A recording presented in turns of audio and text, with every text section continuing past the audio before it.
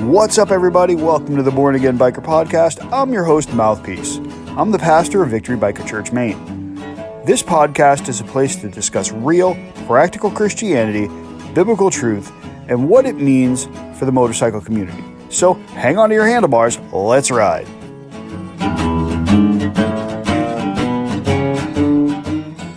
What's up, church? It's Pastor Chris. That's right, it's Mouthpiece coming at you and you're listening to the Born Again Biker Podcast. For the last couple of episodes, we've been talking about the gifts of the Spirit. And today's no different. Today, we're going to continue on with our chat about spiritual gifts. And we've been in 1 Corinthians chapter 12. And today's no different. We're going to be there too. So I want you to grab your Bibles. Let's turn to 1 Corinthians chapter 12, verse 9. And we're going to talk today about the gift of faith. Now, look, the Bible talks a lot about faith, okay? All believers have some measure of faith or they wouldn't be believers. Without faith, how could we ever be considered followers of Christ? The writer of Hebrews, he defines faith as a firm conviction about something. He writes it like this, okay? He writes in Hebrews 11:1, now faith is the assurance of things hoped for, the conviction of things not seen. And it also says in Hebrews 11, and without faith it is impossible to please him. For whoever would draw near to God must believe that he exists and that he rewards those that seek him. So according to these verses, we truly can't please God unless we have some amount of faith. So if believers possess some amount of faith, there's a gift of faith with this special ability to trust God beyond the limits of what we think is normally possible. The unfortunate thing here, church, is not every Christian possesses this gift. And I'm sure we all know our share of negative Nancys and doubting Debbies that are all throughout the church world. Some of them might even be in your church. But I believe that we serve an all-powerful God, and he can do anything. Anything? Yes, anything. I believe God is limitless. And we aren't designed to understand that everything, we can't wrap our little puppy brains around everything that God can do. We're just creations. We were designed to believe in a creator of heaven and earth and believe that only he can do everything and only he can do all things. 1 Corinthians 12, 1-2, Paul is talking about having faith that can move mountains. And, honestly, while our faith probably isn't going to physically move a mountain, it does show that believing that through Jesus Christ all things are possible, great things will happen. Stephen, anybody here remember Stephen? Anybody listening remember Stephen? The guy that was martyred, he was stoned to death. Remember that guy? They talked about him in the book of Acts. Chapter 6, verse 5, they say, and what they said pleased the gathering, and they had chose Stephen, a man full of faith and the Holy Spirit. And then they name a couple of other people here. We're going to skip that. Stephen's faith was so great that the Bible singles it out as an example to us, and an example of how our faith should be. So how do we get this gift of faith? Well, church, it comes from knowing God's word. Paul said it in his letter to the Roman church that faith comes by hearing and hearing by the word of God. But before we can exercise biblical faith, we have to personally know the God of the Bible and be able to hear his still small voice.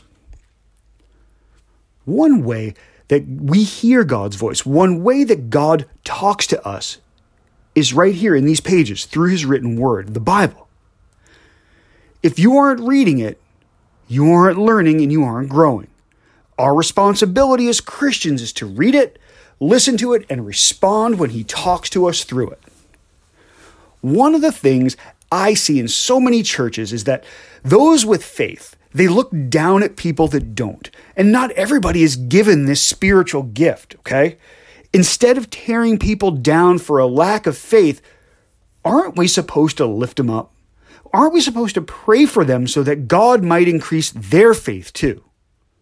Another thing that I see is that people think that faith is just getting things from God. He's not your spiritual ATM, people. He is not just the thing, the person, the entity that you say, God, I need, and he's just going to give to you. It's not that the more faith you have, the more God gives you. It doesn't work that way, church. It doesn't work that way. Exercising great faith does not mean that material possessions are going to follow. We were talking about this in our Bible study. And just because you give in faith doesn't mean that God is going to bless you financially or monetarily.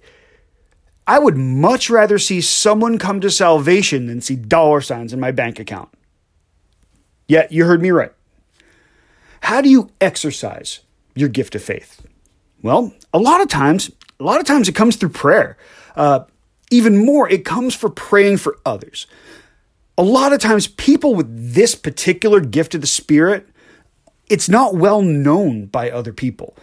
They just see a need and they fill a gap. Be grateful that someone is praying for you, whether you know it or not. So just to recap, what is the gift of faith? The Bible says that all believers have some amount of faith. If they didn't, they couldn't be believers. Our faith increases as we learn about and put our complete trust in God through His Word. The more we know about Him, the more we learn to trust Him, the more we find our faith is growing. There is a connection between knowing God and having faith in Him. Simply put, the better we know Him, the more we'll be able to trust Him. Even though faith is something that all believers have to some degree, there is a special gift from God that He gives this to certain people. It's important to understand what the gift of faith is and what the gift of faith isn't. The gift of faith is the special ability to trust God in all circumstances. To know that He is in complete control and has already determined the outcome. It's often exercised through prayer, usually praying for other people. Someone with the gift of faith will spend time in prayer, believing that God will do certain things as well as claiming His promises. Many people with this gift are unknown to other Christians. They just feel or see a need and they exercise that gift. It's between them and God alone. The gift of faith doesn't mean that the believer is going to acquire abundant material possessions. Scripture emphasizes that it's spiritual, not material. Great faith doesn't mean material blessings will always follow. Again, I'd rather see someone come to salvation than see dollar signs in a bank account. The greatest thing from God, they're always spiritual. They're never material anyway. Those with the gift of faith operate in the spiritual realm, and this is where battles are fought and victories are won. I'm going to leave this right there for you, church. I'm going to talk to you all tomorrow. Be blessed. Have a great day.